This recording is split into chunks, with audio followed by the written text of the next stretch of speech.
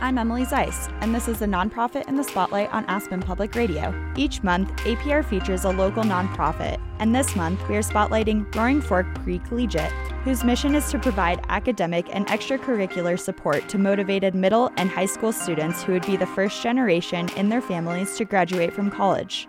The focus of Pre-Collegiate goes beyond the classroom, as a mentor's main goal is to help shed light on the positivity and empowerment behind individual choice. The students in Pre-Collegiate are driven to live the lives they envision. Each student has potential, and Pre-Collegiate's environment helps encourage them to discover and cultivate that potential into purpose and impact. Aranza Lopez, a current senior at Basalt High School and Pre-Collegiate participant, says Pre-Collegiate has had a major impact on her outlook and her life. So I think this program has really changed my perspective on college and what I want to do with my life, and it has encouraged me to work for what I want, to not let little obstacles overcome that, and to fight for my dreams. Thanks to funding from the Summit 54 Foundation and Tony and Terry Kane, Pre-Collegiate has embarked on a fairly aggressive post-secondary support push. They are piloting 2 programs, one at Colorado State University and one at University of Northern Colorado, where they are partnering with those institutions to provide a better bridge between their program and the resources on those campuses. The goal is to give students the opportunity to find a similar support structure they received in high school at their university. David Smith explains.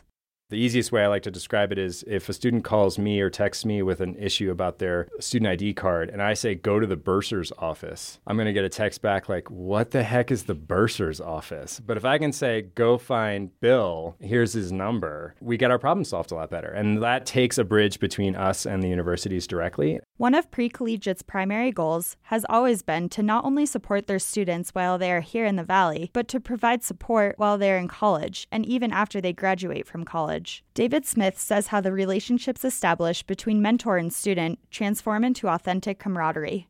Once you're with these students for 5 or 6 years, it's really hard to be like, okay, bye, we're not going to see you again. You end up being their mentors for the rest of their life. And really, the mentor relationship turns into a friendship. It's really exciting to see that process. And I know that a lot of the students we've had through the programs, they stay in regular contact with their mentors. So we've had an informal version of post-secondary support, but now we're trying to really put some intention to it.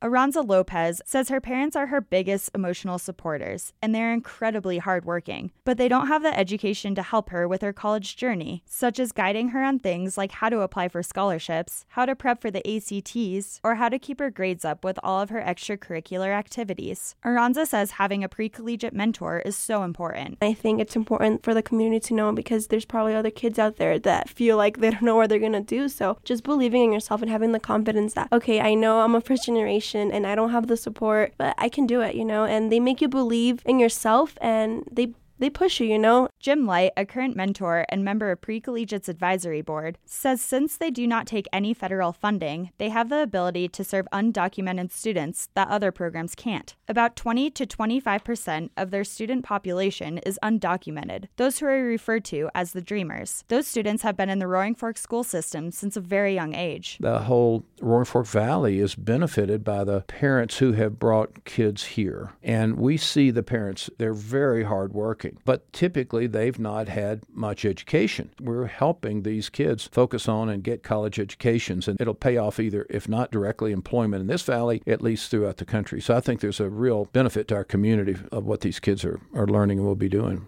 The barriers of sending an undocumented student to college are being lowered, with universities like Colorado Mountain College, Colorado State University, University of Northern Colorado, and Metropolitan State University stepping up and being leaders in the state by serving not just first-generation students, but also undocumented students. Pre-Collegiate is proud to be on the cutting edge of helping undocumented students make that leap to college. David Smith touts the importance of how much immigration impacts their pre-collegiate students. Even aside from our undocumented students, most, meaning over 50% of our families probably have a mixed status situation. So even if our students are documented, their parents or close relatives may not be. So immigration is a huge concern for us here. And we want to make sure we're sensitive to that. And we want to make sure we're aware of all the trending issues that we can and support our students the best way possible so that they can continue to have whatever course of dreams they want to have.